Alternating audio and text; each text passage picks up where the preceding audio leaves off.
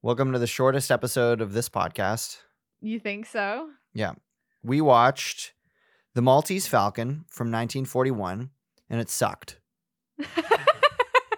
The end. Do you agree? Do you disagree?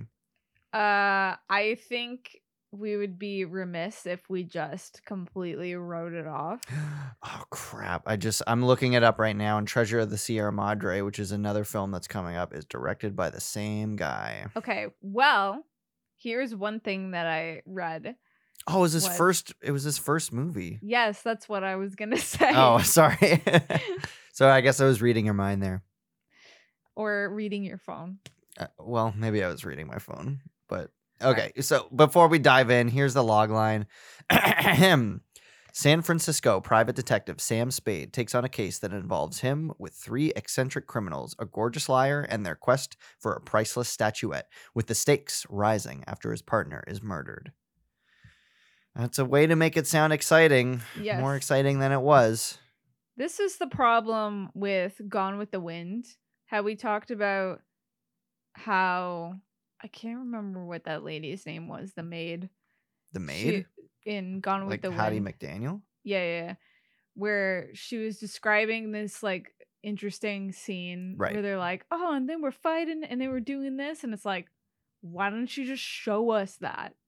That's what this movie is. Yep. It was tell, not show. So much tell, not show. I only think that's effective if like it's in a situation where it makes sense not to see it. But so much of this movie is just, let me tell you about this thing and let me describe to you what this interesting scene would have been where yeah, where the femme fatale, caught this person and there was a chase and then they shot at them and it was like it was so much just like talk, and so much of it was just like, they would go on for like minutes, and then Humphrey Bogart would be like, that's all lies, and she's like, oh yeah, maybe, whatever. It's like, why are we dedicating screen time to this? It's so hard to follow I understand. It was hard to follow. It was boring. She was an unreliable narrator, but I feel like there's a more interesting way to portray that than wasting our time with all this exposition dumping. Like so much exposition. I love dialogue heavy films, but I love it when you feel like you're learning something about the character, or like there's some kind of intimacy between the characters, like shared friendship, or just like the dialogue being interesting, talking about like anything, in mumblecore movies, that kind of style. It's often that. With this, it was more like, let me tell you the history of this bird. And it's like, I don't care. That's not relevant to now. Right. All I could think about was, to paraphrase Will Ferrell, was this bird could star in a TV show called Birds I Don't Care About.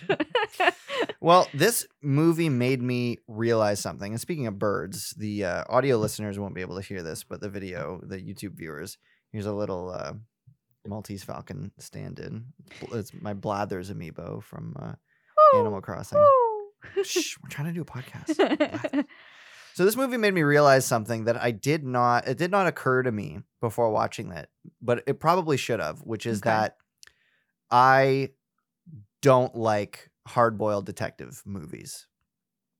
They're not my fave, which you would think I would love it, because I love detectives and I love murder mysteries. Yeah, me too. Like, I like Sherlock. Yeah. But like the film noir, and let me be clear, I like film noir, but the film noir style, like hard-boiled detective in the trench coat and the fedora, is just like, I didn't like this. I barely liked Chinatown. I didn't like Blade Runner. Dry Town was something that we all had to kind of grit our teeth to get through, but it had a certain short film. It had a certain charm. Sure. I would say the closest thing to a hard-boiled detective story that I enjoyed was Who Framed Roger Rabbit. Yes. If you can call it that. Yeah, for sure. But but it's more of like a play on it. Like Chinatown, I was able to respect. I was like, for sure. Objectively, this is good, but subjectively, I don't care. There was problems I had with it, but I found it more interesting than this movie. This movie was boring. Yeah, it was boring. Couldn't wait for it to be over. There was some things I liked about it. I found the shots to be framed really well, and I liked the mise en scène, the way that they would stack characters and scenes. There would be 3 people, and like the way they position them, I felt like that was good. There was a lot of good camera movements where they did like dollies in, dollies out. There's a scene where Wilmer is like coming out of a daze and he like looks and sees like shots of each of the characters. I thought that was pretty good. That was nice. But story-wise, this script, man, like it was based on a book and it got, heavily rewritten to fit the Hays Code. Okay. Because it was a lot more like sexual drinking, that kind of stuff. Yeah, get that crap out of there. That they wouldn't allow, which is probably part of the reason why you don't see the interesting action scenes. Great. Well, why bother making a movie about it then? Why even bother? You would think it would be based on a stage play for all the amount that they just sit around and talk. But it was based on a novel of like, the author, I believe, was a detective, and it was like kind of based on his life, from my understanding. Cool. Of the quick research I did on it. Again, I like film noir. Like, I feel like Sunset Boulevard is a good sort of like film noir mystery story, but it's not like a hard-boiled detective thing. Like this hard-boiled detective, like I was excited to watch this because I was like, I feel like this is the definitive hard-boiled detective film noir movie. It is, because if you think of any other film noir movies or any parodies of it, or like if you stir any feelings about film noir, it's like this kind of thing. Yeah. Black and white, low-key lighting, fedoras, people with guns. Drytown. Yeah. Let me give Drytown a bit of a pass here, because I feel like, as much as we rag on Drytown, which is just, again, like a silly little short film that we did in first year of college, I think objectively Drytown is more interesting than the Maltese Falcon. Because it's at least like comedic. It's fun. It's funny. Yeah. My problem with this is I think it could have been good. Right. Except the script was bad. And by the way, sorry to interrupt, but previous episode we were struggling to remember the name of the character in Drytown. Right. It was Rex Thompson. I remembered it after. That's pretty funny, honestly. Right. Okay. Go ahead with what you were gonna say. Right. So from a directorial standpoint, I think the director did the best he could with not that great of a script. Disagree. But go ahead. Okay, so it was his first movie, and in the Wikipedia page, it talks about how he wrote down like every shot he wanted and even included sketches with it, which is basically like a storyboard. Mm-hmm. And he wanted to stick to being on time and on budget and like not have to cut any scenes out because, he wasn't maintaining his schedule. And I'm like, that's like, how was that not the norm before? To do like a storyboard and like keep it all tight and like, really know what you're going for ahead of time in pre-production. Well, good on him for that, but I just found it so wordy and just like it didn't. Not his fault. It didn't grip me at all. I wasn't given a reason to care. I was just confused, especially when they started giving reasoning for why the characters were doing certain things, and then immediately after being like, well, that was all lies, so just like whatever, maybe you'll find out later. Like I was like, I don't want to find out later. You haven't given me a reason to care. There's no stakes really. I just couldn't wait to be done watching it because we know nothing about detective prior to meeting the femme fatale. I wonder if Detective Pikachu is any better. I never ended up watching. I don't know. I mean, I would watch it just for like the vibe, like just for fun. It feels like it could be one of those movies where it's like you just throw it on, have a good time, not really like doing film critique of it. Like Drytown. Yeah, exactly. I'll throw in Drytown right now. Absolutely. Welcome to Drytown. You're in it. The ugliest little place on the Lower East Side. Yeah. Oh, I was in it. Yeah, you're right. Yeah, you did like for a brief little cameo. a second. Yeah. Yeah. So yeah, like you know nothing about the characters before you meet them, like in the office, and there's murder. People are after a valuable item that they're all trying to get, and like all those elements should create an interesting story, but it's more like people talking about wanting to get the item instead of like actually seeing it. Hmm. And I feel like a better scenario of this is the Indiana Jones movies. Like they're after the Ark of the Covenant, Right. or you know, But it's but anything instead of else. just talking about wanting to find it, Yeah. they actually go out and try and find it. Like Yeah, he's like, so it makes it interesting. you know, I've been after this thing for 17 years. It's like, oh, great. I'm sure you had some interesting adventures along the way. Could we not see those? Or are we just going to see people talking about those adventures in ostensibly a regular like hotel room or just living room? Yeah, that was pretty bland, honestly. Like there's so many things that they could have done with it to, you know, to show that, you know, her character's untrustworthy instead of just like she's saying like she's lying, you know, and the detective like knowing that he's smart and he knows what he's doing, and you know that he's able to investigate. Like we didn't actually see him really investigate. Like No, not at all. things just kind of happened to him. Yeah, And that the doesn't Maltese make him Falcon smart. landed in his lap. Well, I mean, Literally. it ended up not being the Maltese Falcon, Yeah, I guess. but it was but some fake thing. And I thought in the end, like, you know, when he was on the phone being like, hey guys, why don't you go and find the people that are leaving the hotel that I got? And then he like shakes Miss O'Shaughnessy, the femme fatale, being like, tell me that you did it. Tell me that you killed him. And then she's like finally confesses, and then like the detectives just like show up at his house and he's like, yeah, she did it. it was a very boring ending. Yeah. Especially because I thought they were going to reveal that the fake Maltese Falcon was actually Yes, the Maltese Falcon. exactly. Nope. That like he like switched it out to fake them out, or you know that it was like re-enameled or something. He's like, it's the stuff that dreams were made of. Yeah, he's like, all right, everybody, listen. I'm about to drop an iconic line on you guys. I'm going to get real close to the microphone. It's the stuff dreams are made of. It's like, wow. Great.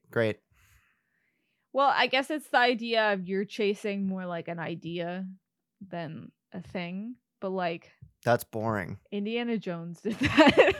Like, I don't know. There's just better ways to do it. It does make me want to watch Indiana Jones. Absolutely. Much better films.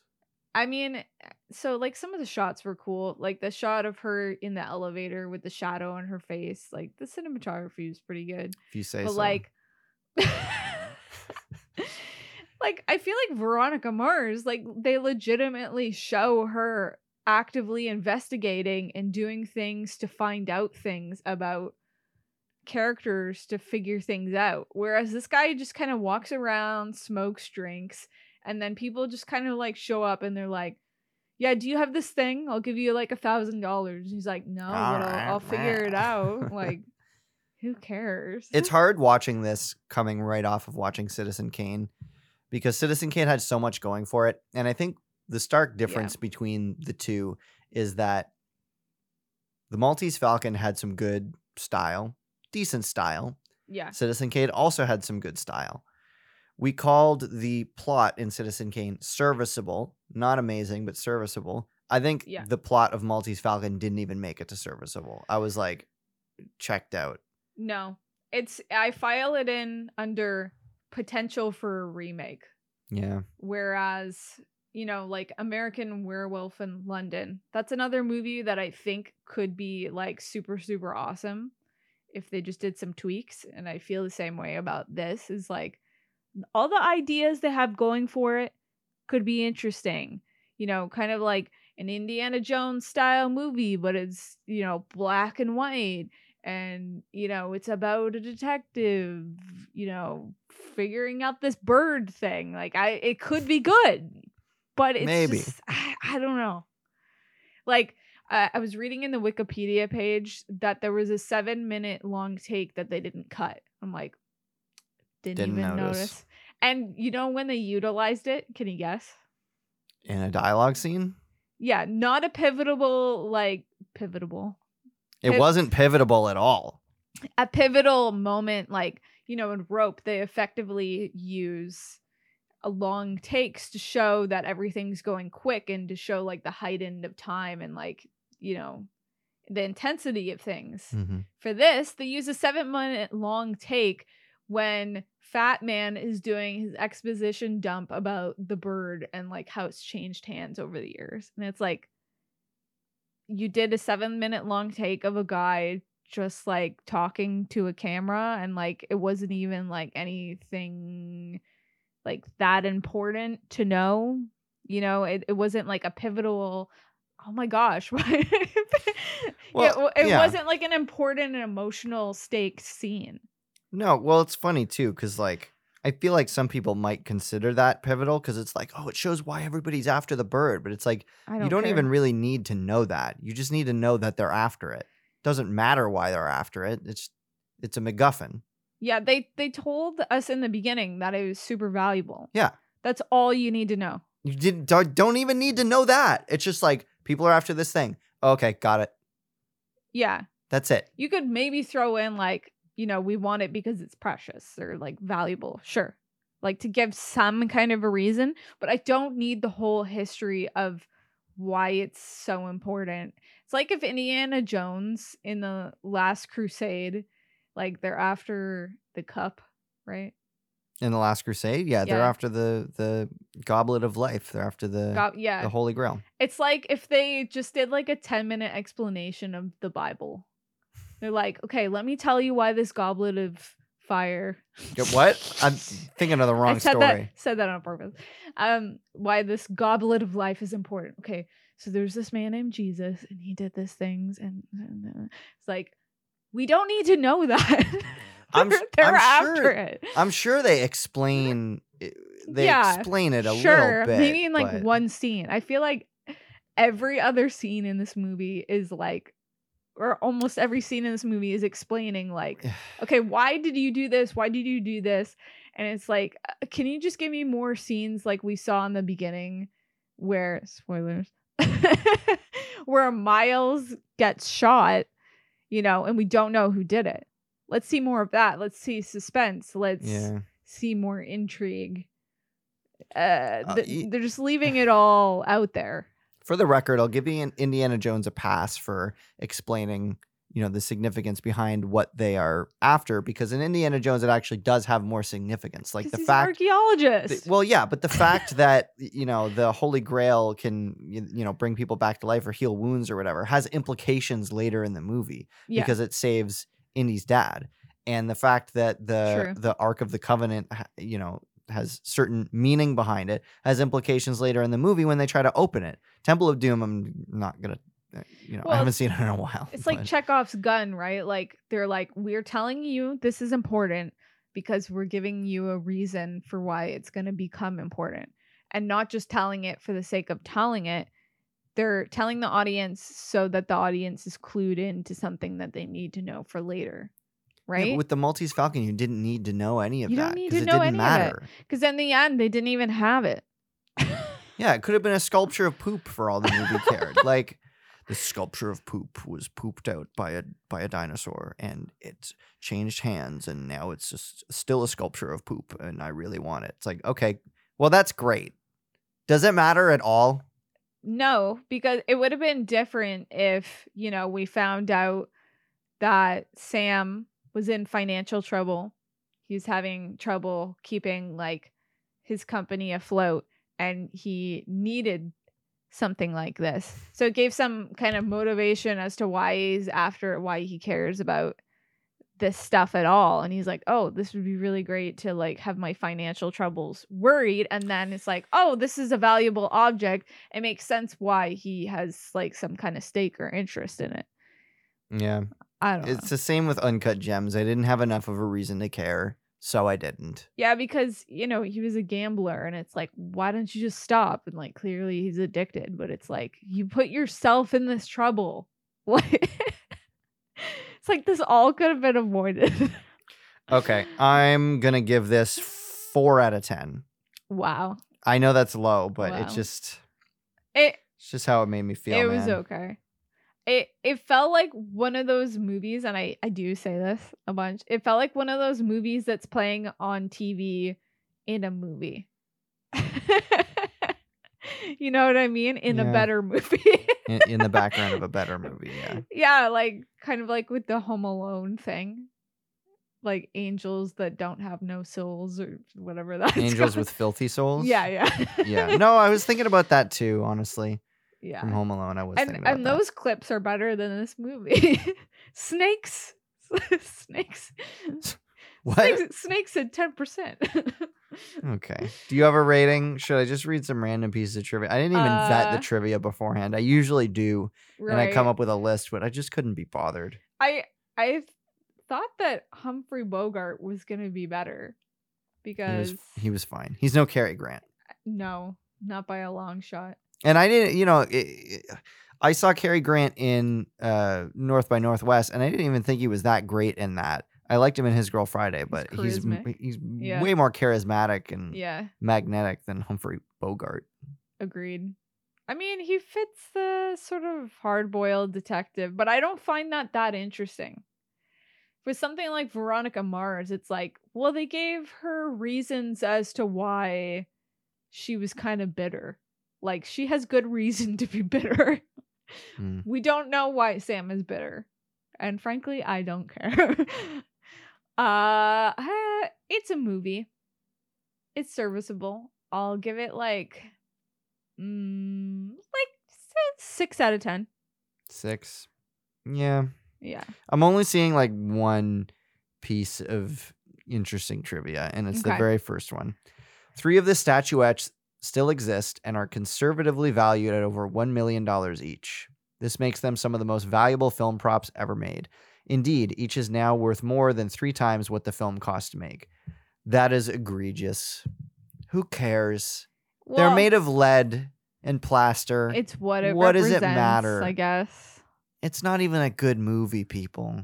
Well, if you think of everything as we apply intrinsic value to things, where it's like, a lot of things are just made out of raw materials of the earth, like cameras. We deem it to be expensive, but it's made of like plastic and metal and glass and stuff. Well, so. I agree it is perceived value, but this is why I find prop making and prop replicas a lot more interesting than collecting real props, right? Yeah, because boring. let's say you were a prop collector and you collected the original Luke Skywalker lightsaber from the original Star Wars, and you hold it in your hand. That's pretty cool to have, and it looks awesome, and you can hold it, and you feel like you pulled it right out of the movie. If you put it on display, right? If you were to make that same prop, it would be equally as awesome. It would be visually stunning, and you'd be able to hold it, and it looked like you pulled it right out of the movie, and that's great. It's an awesome prop. It's well designed. If you were to buy for $1 million or whatever the Maltese Falcon prop that was used in the movie, okay, that's cool. You, I guess, have a piece of film history. But if you were to make that same prop out of like casting lead or like whatever, you'd be like, what am I going to do with this? Why do I have this? This, like, it doesn't even look aesthetically pleasing. Yeah. It's just like a bird statue that's like smooth. I have a problem with like mass collecting of things unless it's like for historical purposes, like if Lego has an archive of like all of their different types of sets. It's like, well, that's cool. That could be in a museum, part of pop culture. Sure. That kind of thing makes sense. But like having just like straight up movie props where it's like, yeah, I spent $1 million on that. And like, I know it's the real thing. But like, who cares? That prop is like, famous because it was used in a movie. You're not going to be famous because you own the prop. Yeah, like I understand spending money on things, but it just, I don't know, stuff like that seems like a waste of money. Like I understand investing in nice clothes to wear because it's like, okay, well you could get like a lot of use out of that. You could wear like expensive items all the time, stuff like that. But like something that's just gonna collect dust, I'm like, why?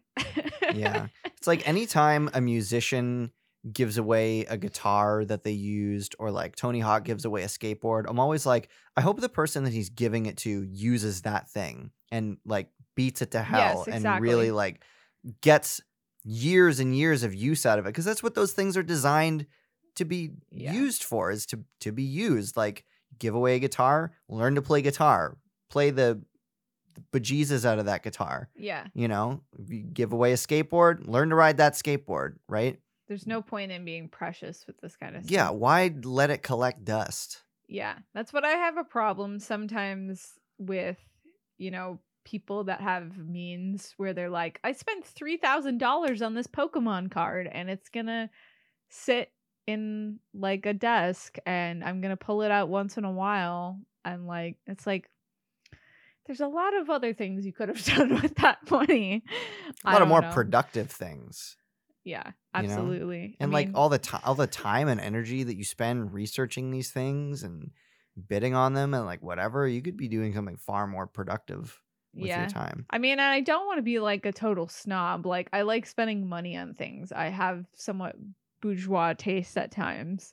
But like it should be things that like you can utilize and that will bring you a lot of joy each time that you get to use it. I feel like otherwise it just seems like a waste that, could be spent on making this world people feel better. Yeah. I don't know. I would say the only thing that I really collect is like Toy Story toys. I collect I have a little display that represents like Andy's toys from Toy Story. But I collect those because at night they come alive and they walk around the room, and that's real cool. That's important to me. So that they're getting used, they're using themselves, and that's fine, right? Absolutely. I'm not crazy. You're crazy. The other day, the door like closed by the wind or something, I guess, but it was just like completely out of nowhere where it just like clicked shut. Yeah. And you're like, huh? What happened? And I was like, huh, where'd Woody go? And I was like, what? To make it seem like that Woody just walked out the door. It was pretty funny. Yeah. Okay, let's talk about something else. we don't have to talk about anything. Let's talk about movies. It's a movie podcast. So we just came back from the Mayfair a few hours ago, the Mayfair Theater in Ottawa, where we saw Still, a Michael J. Fox film or movie, whatever. That's the official title. It's not just Still. It's like Still, a Michael J. Fox film. Yeah. I thought it was pretty good. It was pretty good. We watch a lot of sort of celebrity, documentary type stuff. Do we? Well, we watch a lot of documentary type stuff, I suppose. Do we? Yeah. Once in a while. Maybe more than the average person. Yeah. Well, you also work in documentary film of sorts, so. Yeah, short form. Yeah. Yeah. So I found it engaging on some level that they weren't doing the same sort of things that all documentaries do. Like, I found it interesting that they read excerpts from his books and then sort of like recreated the scenes and like mashed it together with like films and TV shows he's been in. That was fun. There was some good use of editing throughout the film for sure. The editing was definitely my favorite part. So like essentially what they would do is they filmed new scenes with actors walking around pretending to be Michael J. Fox and the people associated with him, but without showing his face or most of their faces. And then they would they would show these scenes as Michael is narrating his story. And then they would do like a match cut where they would cut from those recreated scenes to an actual clip of Michael J. Fox at the time wearing the same clothes, like stepping onto set or like getting out of bed or whatever. And I was like, this editing is brilliant. In particular, the sequence of him going back and forth between Family Ties and Back to the Future. Yeah, that was a lot of that. That was awesome. And they showed clips of him on Family Ties where they're like, "You're working 2 jobs? Like, how are you going to keep up with this?" Yeah, they must have like scoured the episodes of Family Ties to find like just individual lines that were relevant to the scene where like, they'd play a clip of Michael on Family Ties being like, "Oh, that's my ride. I got to go." And then smash cut to the new filmed footage of him like getting in the car, going on set. And then they'd play a real clip of him walking onto the set of Back to the Future. It was very effective storytelling. Fun.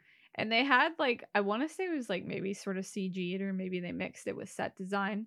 They like recreated like, like the Tonight Show green room. Right. Yeah. His like studio apartment and stuff like that. And like, I found that to be interesting as well. So. Yeah. My main criticism, honestly, was that it wasn't long enough. it seemed like it ended way too soon. I thought it was going to be 20 minutes longer. They mostly focused on the highlights of his career and like I would say like mainly stuff in the 80s and 90s, and then they kind of like briefly touched on like, you know, what he's been doing lately with like his Parkinson's Foundation. Right. And like, you know, briefly, that he very has briefly. like a happy family, and you know, they showed him doing like what? Did you hear that little squeak? Was that me or? I don't know. Okay, go ahead. Maybe it was Stuart Little sneaking around. Oh yeah. Demi Adijuebe, where he's like, Big Stu riding up to the big boy table in his convertible. Yeah. While Snowbell eats on the floor. Yeah. Okay. So true. Back to the film. You're yucking yourself up over there. Yeah. So there's some good scenes with the family. Like they were like kind of like making fun of him for like being bad at texting and stuff like that. And it was they seemed happy, and it was a fun time. It was good glimpses into his life, and I feel so bad. Like, I mean, obviously, like having to go from such a like height in your career and, you know, have to deal with like such a major life change, but it seems like he's dealing with the cards that were dealt to him in the best way he can, and he's at least in a privileged position that he can manage his pain with like the best people, and, you know, be able to afford like physical therapy and stuff like that. So I would give it 8 out of 10. Yeah. And you? It was fun. I feel like you always make fun of me because I don't immediately give my score. I give a reasoning as to why I'm giving a score. Mm-hmm. Well, at least you're self-aware about it. Yeah. So it was fun, but I feel like they could have included more stuff in like the second half of his life, perhaps, but maybe there just wasn't much to tell. I don't know. What I will say is I wasn't constantly looking at the theater clock when we were watching it. So yeah, that's always a good thing. It's a good time. And it was so strange because we went to the movies when it was light out, and then we came out of the movies and it was still light out. I was like, this like never happens. Yeah, we got time enough to watch the rest of the Maltese Falcon and record the podcast. So I'm going to give it like 8 out of 10. Yeah. Pretty good. Pretty much. Tetris. Should we talk about Tetris? Yeah, let's briefly touch on Tetris. All right. The story of how one of the world's most popular video games found its way to players around the globe. Businessman Hank Rogers and Tetris inventor Alexei Pajitnov joined forces in the USSR, risking it all to bring Tetris to the masses. Another Apple TV movie. So Tetris ended communism, basically. That's kind of how they made it seem. I mean, it's historically accurate, right? That's what happened? Politics were definitely a part of it. I mean, anytime a movie is made that's based on a true story, they follow the beats exactly, right? They really should. Factually. Because otherwise, I don't know how I'm going to come to terms if you're going to tell me that there was not a car chase to the airport in Moscow with Minoru Arakawa, Alexei Pajitnov, and Howard Lincoln, and Hank Rogers running away from like the KGB, driving and smashing into cars. You telling me that didn't happen in real life? That sounds like video game nerd fan fiction. It is. It really is. So to touch the ground here for a second, I can almost guarantee you that did not actually happen. But that's they said as much, I would say. That's kind of the way that this film plays with the truth a little bit. Like, I think most of it is factual. They're just heightening the situation. Towards the end, they really kind of Hollywoodize it just a bit too much. But to make it interesting. It was fun at the very least. And I enjoyed that about it. Taron Egerton. You want to give that another try? Oh my gosh, I'm such a mush mouth. Taron Egerton is, you know, lovely as always. He was funny. I like him. There was one scene in particular where he like goes up to Alexei and he's like, "Didn't think I would come back, would I?" Yeah, he had a lot of great like charisma in this. Yeah. The only problem is that he's playing a man who is of like partial Dutch descent, partial Indonesian descent. Yeah, that was a little iffy. The guy who he is playing is not white. He's like brown. Taron Egerton is quite white. They look nothing alike. That was a bit weird. I've watched interviews with Hank Rogers. Hank Rogers didn't seem to mind, so that's good, I guess. But odd choice. Yeah. Considering the guy that played Alexei looks a decent amount like Alexei. Yeah. And he seems like a nice guy, too. Yeah. Overall, that movie was fun, but I feel like, I don't know, we need like a glow up. I feel like at the time I said, oh, okay, this is what I said. I was like, this movie is the Jobs, like Ashton Kutcher Jobs. Yep. And what we need to see is like a Steve Jobs version of Tetris. Yeah. Like big Hollywood movie, Oscar bait, like that kind of thing. Like all the stops, Tetris, where we see like a Russian interrogation scene and it's raining and it's dark outside. Like Danny Boyle with the shareholders meeting. I don't know. I feel like we could do it. This is another movie where I'm like, there's so much potential here. I mean, I love For Steve sure. Jobs, so definitely. I would Absolutely. love if they were going to make another version of this story, because I do think it's an interesting story. I know it's like a lot of legalese and it's about like distribution rights, but I find that Interesting. I Yeah. find that interesting. What I would have loved if they had touched a little bit more on it was the actual creation of Tetris, like the thought process into programming it, and just more of Alexei Pajanov's story before They he even met did Hank Rogers. A a bit. little bit. I will say, like, I'm a little bit overly familiar with this story, especially before having gone into Yeah. the movie, because I both watched an hour-long documentary by the gaming historian about it I as well. multiple times. It's a great video. Definitely look it up on YouTube if Yeah. you haven't seen it. Probably better than the movie. Oh, definitely better and more historically accurate. But I've Yeah. also read a book about it that's like sort of like a graphic novel representation of the same story, expanded just a little bit, and I highly recommend those. They are fascinating, more so than the movie. So maybe I went into the movie with a little bit high expectations, but I did enjoy it. It was a lot of fun. There was some fun elements. I like the 8-bit transition scenes. Yeah. That was fun.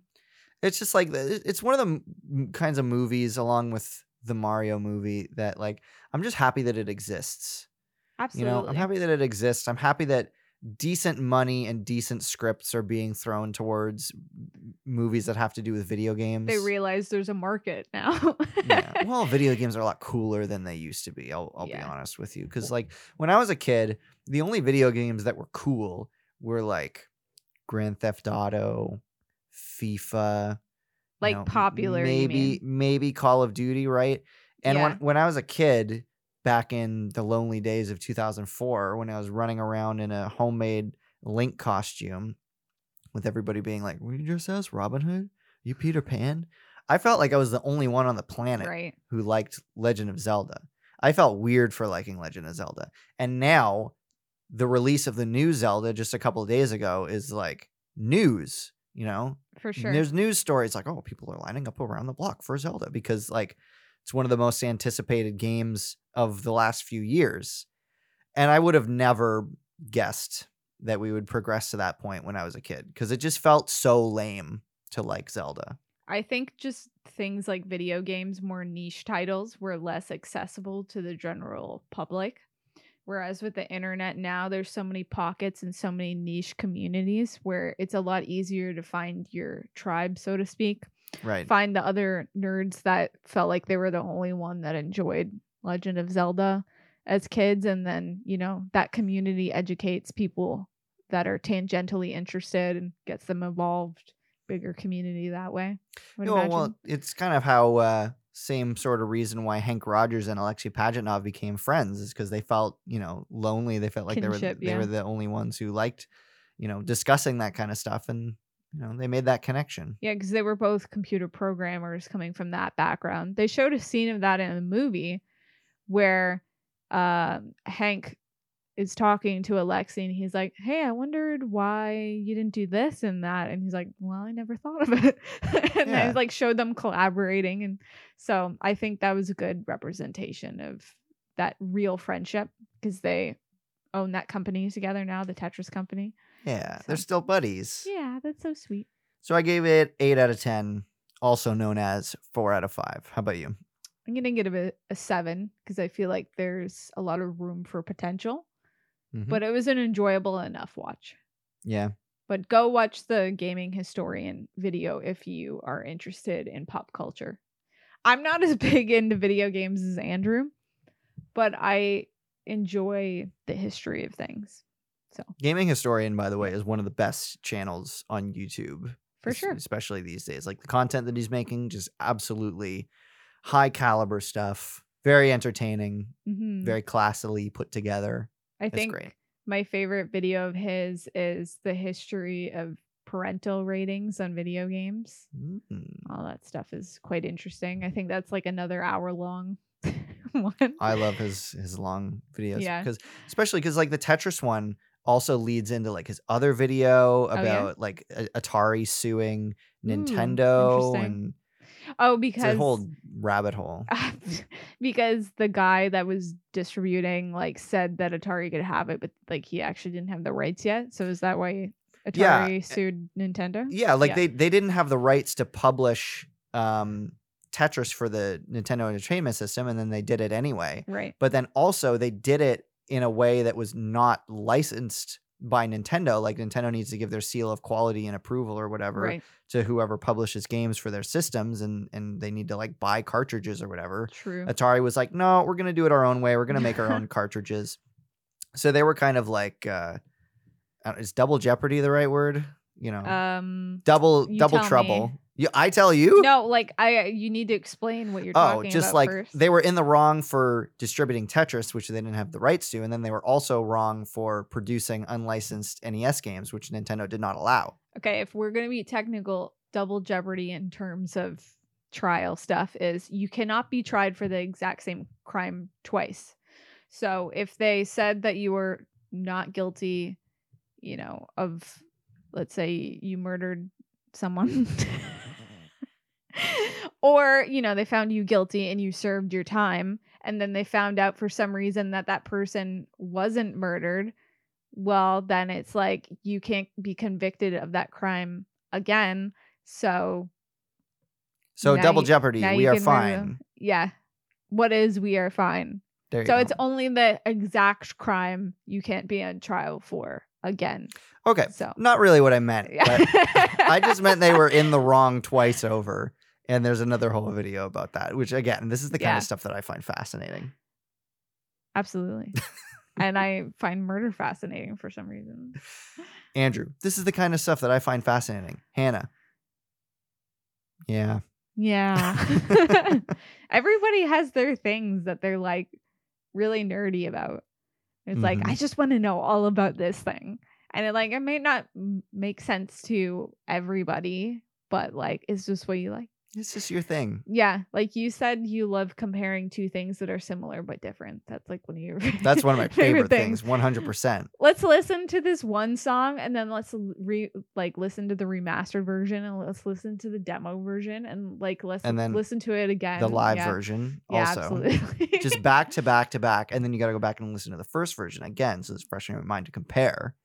Pick out the little differences. Let's watch all the openings to Smallville and watch how they change.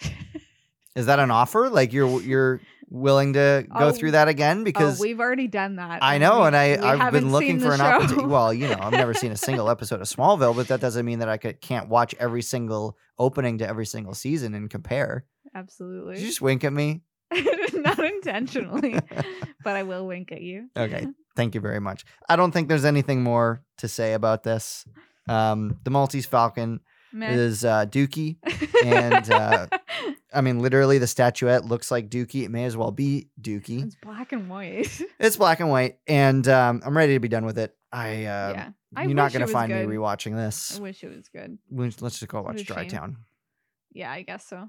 Well, right. I'm looking forward to, I think The Treasure of the Sierra Madre is next. I'm looking forward to that. Hopefully that's better. It's next on the list right now because Maltese Falcon was 1941. Treasure of the Sierra Madre was 1948. We also have on there Red Shoes, which is also 1948. Is it?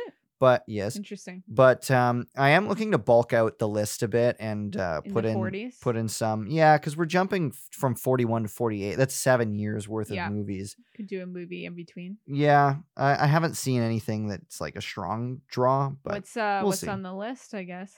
What's on the list of Like what? of potentials. Of potentials? Yeah. Well, if I go into Letterboxd and I browse by release date, go to 1940s and any. We have Citizen Kane, which Yep. we've seen. Casablanca, which we've seen. It's a Wonderful Life, seen it. Rope, seen it. Bicycle Thieves, seen it. Pinocchio, Fantasia, Bambi.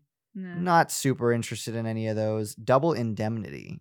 Oh, okay. That's another film noir. I don't know anything about that, honestly. I could be down for that. Maybe. Compare the film noirs. Red Shoes, The Third Man, Dumbo. Maybe watch Dumbo. Meh. Meh. Okay. I guess that closes the door on that. His Girl Friday, The Great Dictator. Meh. Oh, maybe. That's supposed to be one of Charlie Chaplin's best. Is it? Yep. Okay. Well, maybe. That and City Lights, I think. Treasure of the Sierra Madre, Cat People. I've heard good things about Cat People. The Philadelphia Story. Oh, that is Katharine Hepburn in it. I could be down for that. Grapes of Wrath. The Shop Around the Corner. Ooh, That's the original of You Got Mail. Yes, I've heard that's good. I'm kind of interested in that. Okay. Anyway, all that to say, either Treasure of the Sierra Madre or Red Shoes might be next, but if we can fit another film in between just to make sure that the 1940s is properly spoken for, then I think we will. A few of those sound intriguing. I'm sure we'll pick at least one of those for sure. Absolutely. It's nice chatting with you, Andrew. I love you. Oh, it's great chatting with you too. You're going out of town for a couple of days, so I was excited to get some nice face-to-face time doing the podcast. Absolutely. This is the only time we talk to each other. Yeah, microphone's off. It's like, I don't even look at you. And by the way, shout out to our camera, which, said... Shout out to our camera. Yeah, it said it only had like a certain amount of battery life left. And I was like, it's probably going to die halfway through the episode. But it got to 0% like 10 minutes ago. Really? And it's just been like hanging on at 0% and hasn't shut off. And I'm very impressed by that. That's amazing. Thank you very much, camera. I appreciate you. It does have quite a good battery life for sure. Right on. All right. Well, catch you in the next episode. Thanks again so much for listening. Yeah. Bye-bye. Bye-bye.